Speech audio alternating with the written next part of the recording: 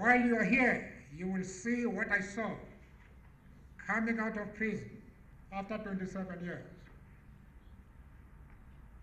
That our people are still hewers of wood and the drawers of water. That our people know only hunger, disease, poverty, and violence. That in the decades of apartheid rule, we were reduced to beggars in our own land. We are on the eve of great changes that place enormous responsibilities on all our shoulders. We know that you will march this last mile with us. We know you will help us reconstruct a South Africa in the vision of the Freedom Charter as a country that belongs to all its people, black and white.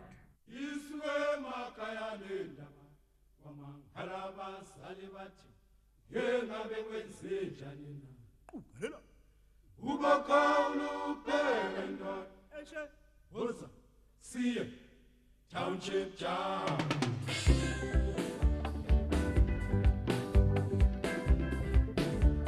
Iswe makaya le namba yana bangele dulubu kuthe kusenjalo namba yana bewelulwane bavulanda bathi township job bavumeyo bathi township job.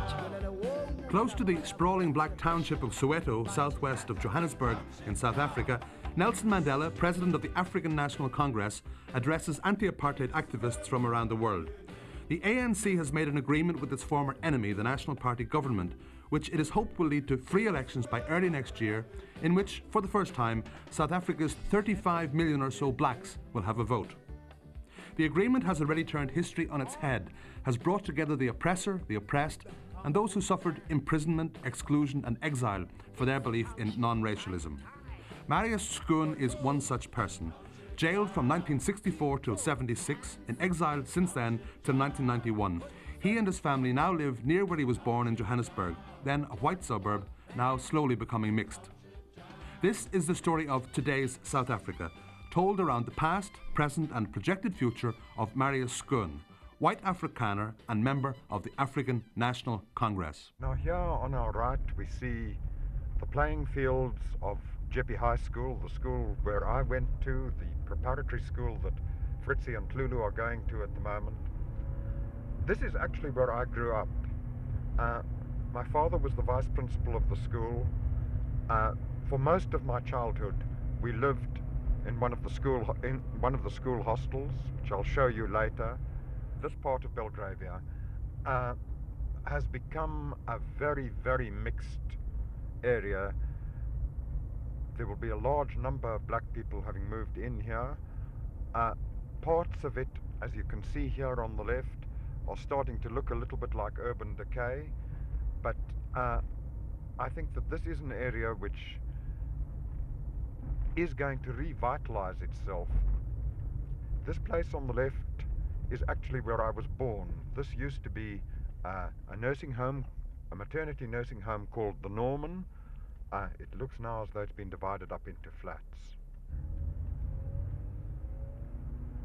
When we turn here into Main Street, you'll see the Johannesburg skyline, you'll see the Carlton.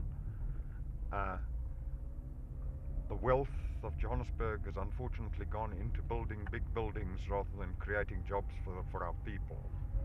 The school where they're going is Jeppe Prep. It's the school I went to myself. It's the school that Fritzi's mother Jenny went to. My mother actually taught there for a time, so we feel that we have very deep ties with the schools in the area and with the area as a whole. Now this is where the boys get out. Boys? Bye-bye, loves, huh? On this day, Marius drops his son Fritzi to school, along with Klulu Moklati, currently living with the Schoons, son of an African activist of the ANC. 2 boys, 1 black, 1 white, now at the same school in Johannesburg, another of South Africa's rapid changes. But Marius Schoon has suffered more than just imprisonment for his political beliefs. After jail, he married and left secretly for Botswana with his wife, Jenny. There, Kathryn and Fritzie were born. But South African agents were on their trail. The family moved to Angola. It was what happened there in June 1984 that was to result in Marius and Fritzie coming to Ireland, where RTE listeners first met him in a documentary called Murder at Lubango. This is how that programme began. All shall be equal before the law. All shall enjoy equal human rights. There shall be work and security. The doors of learning and culture shall be opened. There shall be housing, security, and comfort. There shall be peace and friendship. These freedoms we will fight for, side by side, throughout our lives, until we have won our liberty.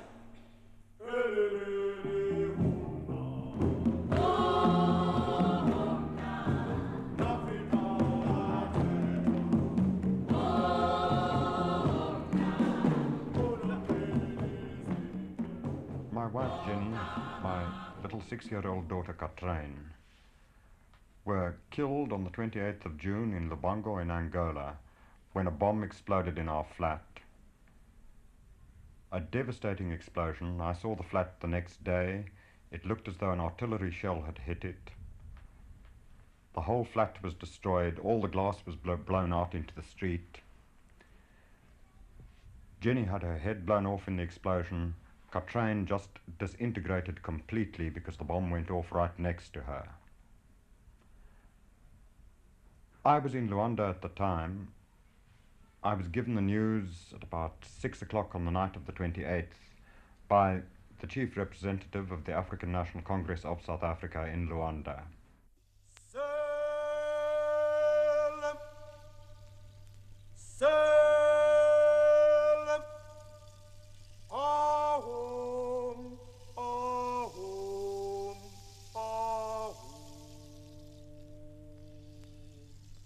It's quite clear that Fritz saw the carnage in the room immediately after the explosion.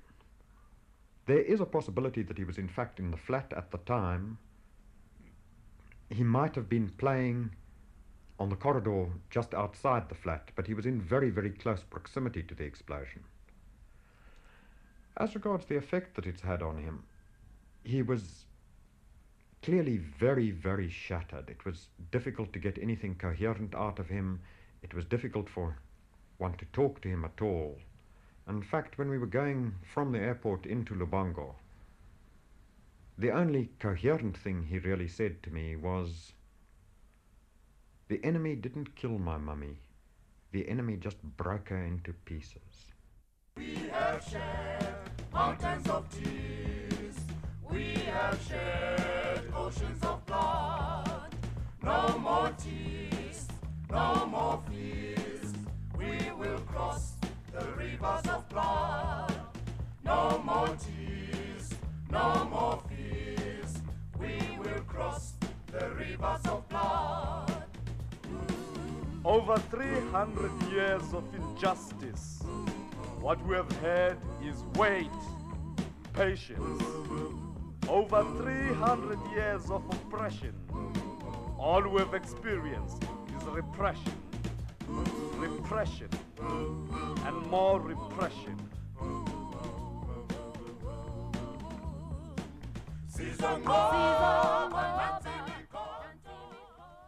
Since I came out of prison, I've received a series of death threats through the telephone, through the post.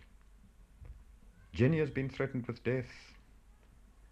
A parcel bomb has been delivered to her father's house in Johannesburg shortly after we went into exile. We were forced to leave Botswana because we were told that our lives were in danger there, as South African agents were likely to act against us. Jenny and I have both spent our whole adult life in active opposition to the South African government. One does not place explosives of that quantity to create an explosion of that ferocity unless you actually are the enemy. And the enemy that Jenny and I have is the racist South African state. Marius Schoon in Dublin in February 1985, a resilient man with a political determination which overcame his human loss. At that time, he nourished few hopes of returning home. Here, he met and married Sherry McLean. They spent some time in Tanzania at an ANC school, but Ireland seemed likely to be home. I think that exile was obviously very difficult for Marius. It's not really until I've come to South Africa that I realise how difficult exile must have been for him. For example, even though he had quite a few friends in Dublin, it was not having a reference point of meeting with other South Africans, being able to discuss various aspects of South Africa, having memories, for example, and missing his country, missing the familiarity of his country, missing the familiarity of, say, Johannesburg and Cape Town, where he lived for a while. Despite all the brave words that one said on public platforms in Europe, in Africa, I think I'd come to believe that I was actually never going to be coming home. I think even though my thoughts and my aspirations were with home, until possibly 1990. 1990, I think I started seeing that things were actually moving, that we were going to be coming home. It just looked as though this log jam of the apartheid system was never going to allow those of us who were in exile to go home. The release of Nelson Mandela from 27 years of imprisonment and the unbanning of the ANC and other organisations changed all that. The international campaign against apartheid, added to the complete rejection of the system by the overwhelming majority of the population, forced the capitulation of the regimen codified since 1948. But by 1989, the edges of apartheid's heartland were beginning to fray. Jannie Momberg is a wealthy Afrikaner. He owns a wine estate in the Cape. He served the National Party for 30 years, but his disillusion grew. He was elected to Parliament for the Democratic Party, a more liberal white organisation. He is now an ANC member. What really changed me was 1989, in July 89, three of us candidates for the Parliament then went to see the ANC leadership in Lusaka. Met the ANC leadership, and for the first time met brothers and sisters with which I could relate. And I knew that first night, I knew I was never going to be the same again. And when they came back out of after the 2nd of February, you could meet up with them again. It just strengthened the belief that I belong with them. But I think the two factors I really think that pushed me into the ANC was one, meeting Mr. Mandela in person. I was privileged. He stayed in my house one night and addressed a few meetings there. And the man himself with no bitterness. I say it openly, I love him like I could never, like the father who I lost many, many years ago. The other important thing, of course, is my guilt that I carry inside me for apartheid. It's sometimes still an overwhelming feeling of guilt that I worked for these people for 30 years, I voted for them. By having joined the ANC, I think in a small way I could put right what I did wrong for so many years.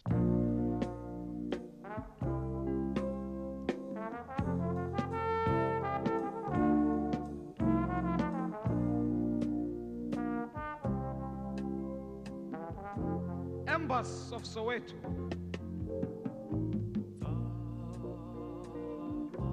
Out of the crucible warrior army of New Age,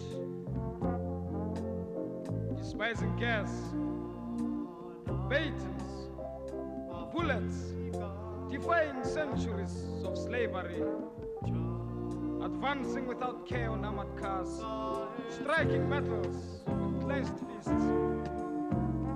The warrior cry, Amandla!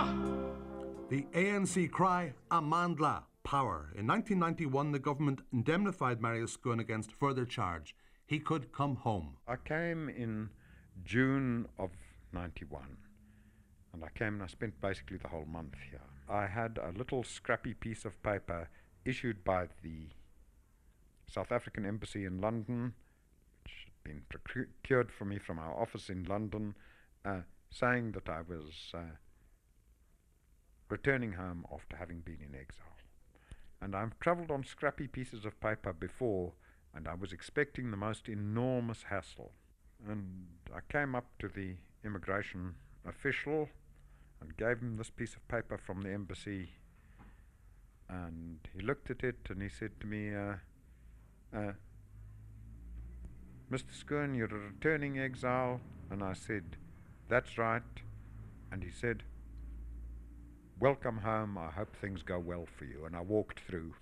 I felt quite astounded. I hadn't expected it to be like that. I had expected that there was still going to be all the old bureaucratic hassle.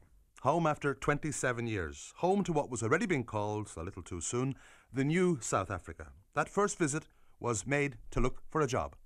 The places that I thought I would be looking for a job would have been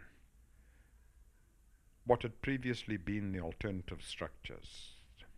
Structures which had been grown up, many of them during the time of the UDF, in fact as part of the struggle. And I think on day 3, when I was back in South Africa in June of 91, I was having lunch, or I was having dinner with Barbara Hogan and Barbara Masekela, who had been the Secretary for Culture in the ANC and is now working as personal assistant to Comrade Mandela. And I was talking about jobs to the two Barbaras. I was saying, well, you know, I was going to look in this NGO and in this structure or in that structure. And the two of them stopped me. They said, Marius, that's not where we're at anymore. We want you working in a mainline structure where you can actually be having an influence on things. And the two of them said to me, you know, the place that we really want you to be working is the Development Bank. I would never have thought of applying for a job at the bank. And basically during the month that I was in Johannesburg, I was having a series of interviews with the Development Bank. And I found, much to my surprise, that a large number of the young Afrikaners that I was talking to in the bank were seeing the future of the country not very differently from what I was seeing it. And I came to realize that, in fact, I would feel, even though there were aspects of the bank's work that I would still regard with considerable suspicion, I came to realize that I would actually feel quite comfortable working there. Marius now knows what it is to come back to the future. The Development Bank of South Africa was the tool through which the apartheid state fed one of its most cruel creations, the Bantustans, the arid tribal homelands to which Africans were ascribed lest they felt a sense of permanence in the 87% of the land owned by the white minority and in which blacks resided only as workers. But some of the white staff of the bank, seeing the economy crumble as disinvestment bit and loan sources were cut off, were also signing up for the new South Africa. Solly Nurtke is Marius's boss. The bank was born in sin, so to speak, and there's no denial of that. We, however, as an institution within ourselves, right from the beginning took a lead, I would like to say, in changing directions in South Africa, in changing the views of people, and to bring to the fore the economic impact of the political dispensation as it stood at that time. And because of that, we have made quite dramatic statements about our feelings of the political system and the way it impacts on the economic system in South Africa. I think our late Chief Executive, Dr. Brandt, was most probably the leader in taking the view of the impact of apartheid. And he brought out quite a number of these issues. For instance, you know, the fact that people could not reside where they wanted, the fact that people couldn't work where they wanted to, and the negative impact of this on the whole economic system in South Africa. When Marius came to me specifically for a job, I immediately recognized a lot of expertise, a lot of experience that would be very applicable to the circumstances in South Africa. That was at the time when the political dispensation was also changing substantially, and when exiles were allowed back into the country.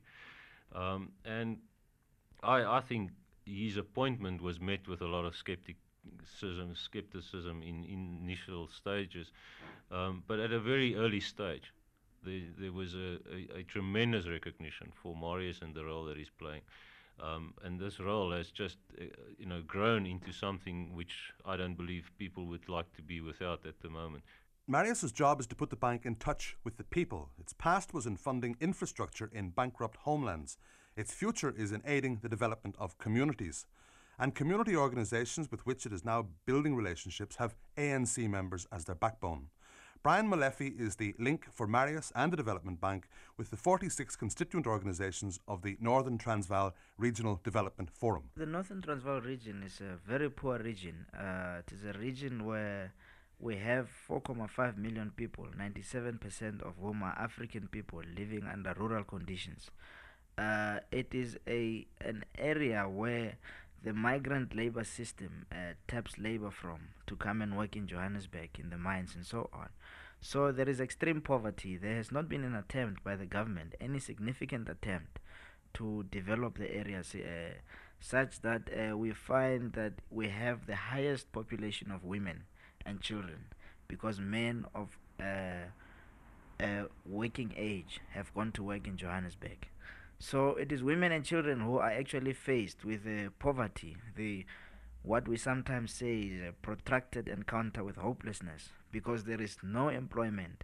The land has been taken away. We have 3 homelands that make 30% of the land in which African people are living in. 97% of the population are living on 30% of the land, and there is no industry, there is nothing. The homelands are Venda, Gazankulu and Leboa. Parts of KwaNdebele, in terms of our definition of the Northern Transvaal, falls into the Northern Transvaal. These are administrations that were set up under the old apartheid order, where Africans were not permitted to be citizens of South Africa technically, but had to belong to a specific homeland, and where if you caused trouble, for example, in the urban areas, you would have to be sent back. I was, for example, born in Pretoria, but when I was of age to go and get a pass, I had to specify from which chief and from which rural area I came from, just in case I gave problems in the future, so that I could be deported back to the homelands. But Brian Molefe is now more comfortable dealing with those he once rejected. We were introduced to the top management of the bank some time ago by Marius Schoon, immediately when he started working to the bank. He identified us and took us to the bank management. And since then, we have been able to take them out to the Northern Transvaal, something that they have never done before. They had never done before, despite the fact that they were controlling large amounts of resources meant for that area. They had never really quite went and seen how our people live there. And we took them on a tour of the Northern Transvaal, and they were pretty shaken. And that is why I think it was possible for people like Marius to get them to have a change of heart in as far as certain aspects are concerned. Right now, the Northern Transvaal Regional Development Forum might be getting assistance from the bank. This was inconceivable a few years ago, that a structure such as ours, especially where a structure that was initiated by the ANC itself, would get funding from a government bank such as the Development Bank. Marius Schoon tells the story of that first ever management visit to Northern Transvaal. This to me was my success for last year. Brian took us into a village to meet somebody where the community leader was a comrade who'd been sentenced to something like 137 years on the island, who'd been released in the amnesty only a few months previously. And he was clearly a community leader. There were people coming into the yard all the time to talk to him. There was fodder piled up in the corner of the yard, which was being bought cooperatively for people in the village. A big village, I would say, of possibly 30,000 people. And during the time that we were there, myself and my manager, Solly Nortje, we were told casually, oh, well, of course, there's no water anymore. This is in the middle of possibly the worst drought the country's ever had. There is a good borehole with permanent, good water. But the magistrate came along in a Land Rover with armed police, and they have taken the pump. I saw Solly was not altogether taken with this as a remark. People now had to walk, something like 8 kilometers to go and fetch water with women carrying it on their heads. Going home in the aircraft, Solly said to me, so you're going to write a report about what we've seen and what we've been doing these 2 days? I said, sure. It is, and you're going to mention the village where the pump was, which has been taken away. And I said, I was intending to include it in the report. He said, I want it as the first paragraph in the report, and I want that part of your report on my desk before 10:30 tomorrow morning. And I came in, I gave him the report. He said to me, sit down, I'm going to make a phone call that I want you to hear. And he phoned the chief minister of the particular homeland.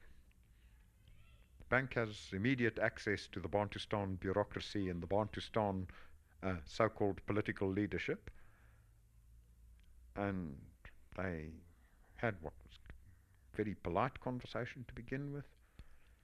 And then he said to him, Chief Minister, I just want to read to you a paragraph from a report that is on my desk at the moment, something that I saw in your Bantustan yesterday. And he read to him word for word what I had written about the pump, and the pump no longer being there, and the magistrate coming to take it, and the fact that the community leader was a very respected ANC member, my supposition that the pump had been taken away because of that. And he said to him, I just want to bring this to your attention. And he put the phone down. Now, I think the pump was restored in something like 10 days. Solly North Key.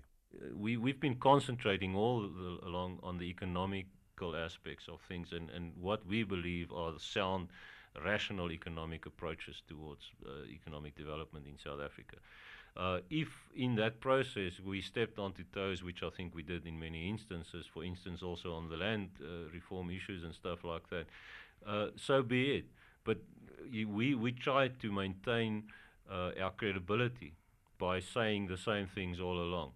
And yes, I think in many instances we've been an embarrassment to the South African government. We do have the system of so-called regional governments, the homeland governments, which obviously is not in the first instance always very effective and is not always serving the needs of the population to the extent that they would like to make out that they are doing. And what I experienced in that area was the lack of legitimacy with those governments, the lack of representation of the people in the day-to-day activities of the government. In South Africa, it is becoming more and more important to involve the people in the development process, to get ownership for the development process with the people. And these homeland governments just don't have the legitimacy for that. So that's the good news. Some structures which supported apartheid are trying to cast it off. The agreement between the African National Congress and the government is now the subject of negotiation between all parties. But the big two have agreed. Hope is in the air. At least it was before the assassination of ANC and Communist Party leader Chris Hani, an important figure in the liberation movement, an icon for many of the young. But increased violence had been widely predicted in the run-up to a settlement. Nerve must be held. Violence must not stop the appointment of a transitional executive council to prepare the way for elections. A constituent assembly chosen by universal suffrage should then formulate a new constitution while a government of national unity runs the country. But from the violent streets of South Africa's cities and from the impoverished rural areas, that view, if not seen as starry-eyed, is at least approached with caution. Living in South Africa has not been easy, nor has returning to it or coming there for the first time. Sherry McLean, Marius's wife, was a social worker in Dublin. South Africa's less developed structures have made comparable work difficult to find. For me, it's been very difficult. As I said earlier, It's only now that I'm understanding how difficult exile is. Quite apart from having to get used to a totally new geographical setting, weather conditions, things like that, I think the whole thing of not having anybody who knows you, you're not able to say, oh, remember this, or you know so-and-so, or whatever. That can be very alienating, and one can feel very isolated. But you have the added thing of apartheid, of the daily horrors that you see, the way, for example, blacks are treated. Not only that, there's the constant media, the news that comes in. For example, just a kilometre away from our house, 6 people will have been thrown off a train. Being that close, or that the violence is that tangible. And the boys we left earlier at school, Fritzi and Klulu, how do they find it? Both born abroad during their parents' exile, coming home to a strange land of which they've heard in their young lives so much negative comment. Marius Schoon, too young at the time to recall verbally the horror of the murder of his mother and sister by the bomb, which missed him.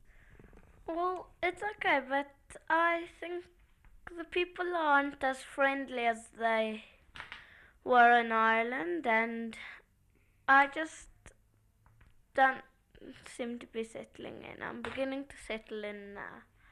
At school, I've made friends. I've had to change twice, and I've just made friends again. And I just don't think people are as friendly and as talkative. And Klulu Muklati, born in Swaziland, raised in Spain, now separated from his homeland-based parents to allow him a better education in the city. I think it's okay, but I enjoy Spain a bit more because I felt free and I could do anything. I was allowed to go on buses, and the children were not racist like they are here. And here they say kafir, that means black, and stupid black. A boy has said that twice to me, and I just went to tell the teacher, and the teacher asked him, is it true? And he says, no, it's not true. And then a day after, he comes back to me and says, I'm sorry. And then a month goes past, and then we play cricket. Something happened with him, and he called me kafir again. So they're quite racist, and I don't feel safe in South Africa than I felt in Spain. People read and hear about the changes in South Africa. They convince, in many instances, in most instances, people that they married overseas, their kids that have never been to South Africa, that this is home and that they should come home here. But when they are faced with a situation here, in many instances, people find it very difficult to acclimatize, to customize themselves, and to associate with the system. And in many instances, also, the apartheid is still rife in our schools. So that when people get exposed to this, they just question the correctness of the decision to come back home. There's no new South Africa yet. Okay, you can see blacks and whites on a double-decker bus together, but they're not communicating. Unemployment is still very high. You see whites treating blacks abominably. You can go into the local shop and there can be 4 black people ahead of you, and the shopkeeper will say, yes, madam? So that every day something happens. Every day something happens to remind you that no, fundamental changes are not here. On a political level, of course, things are shifting, I mean, with the talks and things like that, but basically if you go into any of the communities, for example, you still see it there. The other thing that I'm learning a lot more is that apartheid has such pervasive levels.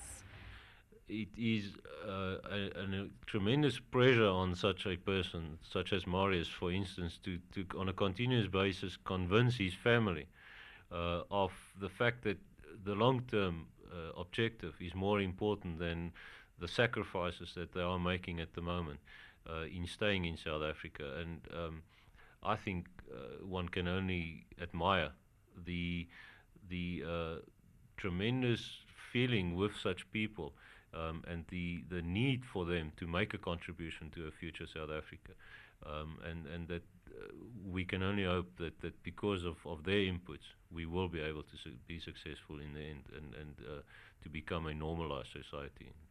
Shara's going in summer back to Ireland for about a month, and I think I'll be going with her. So it'll be a nice holiday for you. Yes. And by then maybe you'll be settled in here. I don't think so. Not fully.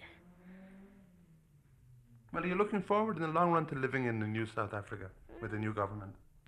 Yes, well, sort of, but I haven't seen anything of the new South Africa that's been said it's supposed to be in 6 months, so I don't really know whether I'm looking forward to it or whether it's going to be the same. I watched TV with Fritzi and Klulu, passionate in their support for the still all-white South African cricket team in their matches against Pakistan and the West Indies. They are already settling, though their memories are slow to let go. But they will in the future have doubts. The road to democracy is pitted with the dangers of the rutted dirt tracks of the homelands rather than the ease of the straight four-lane highways which run between the once white cities. A major hurdle will be to limit the inevitable violence which will accompany the process. There's much at stake for those like the comfortable whites who claim that only poverty, not wealth, can be shared. For those blacks who believe that with the vote comes the Mercedes and the garden swimming pool. For the political groupings who have a mistaken view of their own centrality. And for the political leaders who must, for the sake of the country, share the fruits of victory with those who persecuted them. Marius Schoon is one South African who has put the past behind him. 12 lost years in jail, 15 in exile. In Dublin in 1985, he felt unforgiven by his own people. There are certain sections of the South African security forces who have a particular and almost a personal hatred for me because I too am an Afrikaner and I am therefore regarded as a traitor.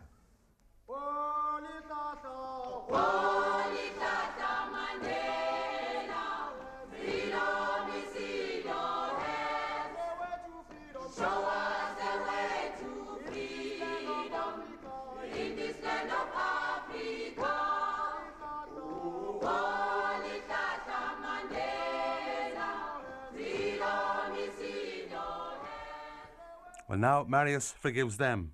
And slowly, township jazz replaces the protest song as the drumbeat of South Africa.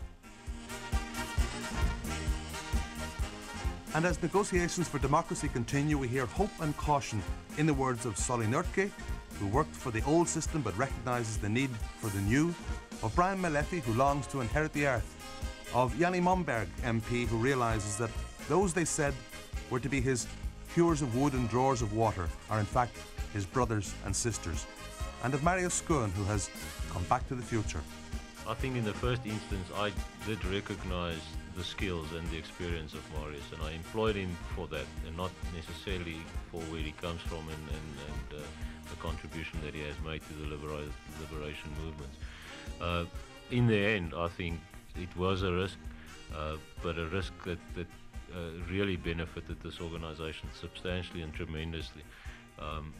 I think we both have gained and benefited from taking that risk, and it obviously have changed both myself and the organisation also. I am very positive about the future of South Africa. For me, the fact that racism is going away, that apartheid is going away, is enough to make me very ecstatic. And however, we do have very serious problems in as far as the economy is concerned. We have a budget deficit that is increasing, and that a new government would have to fund by either borrowing or by increasing taxes or the tax base, and that might create very serious problems, instability and so on. But despite these problems, the fact that apartheid is going away and that for the first time African people will be able to vote for a government of their choice makes us very happy, very ecstatic and positive. We will have to temper these expectations all the time, because at the end of the day, the people believe that Mandela is a messiah who's going to come and walk on the water and within one night can give him a house and all these things.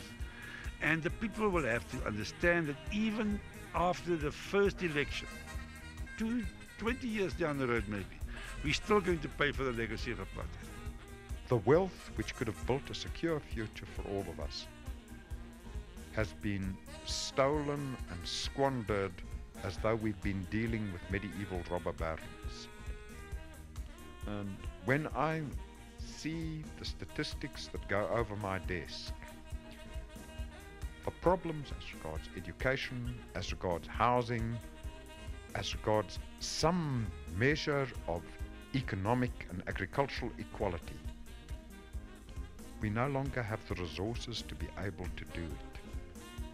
We are going to be a poor country for the foreseeable future, but at least if there is peace, we can start thinking about development. But the type of destabilization that is going on in Natal, here in the PWV, in the Pretoria Witwatersrand Vereniging Triangle, it makes thoughts of development absolutely impossible. And our hopes for the future, I think, are for peace, a democratic elected government which is responsible for development and accountable to our communities. And then I think we can start not only with our own development, but assisting in the integration of development of the whole of the Southern African region. And I think we must realize we're not a rich country anymore. Our wealth has been squandered. And yet I think that with the energy that can be released from the South African people, we can make the most enormous steps forward in the next 10 years if there is peace.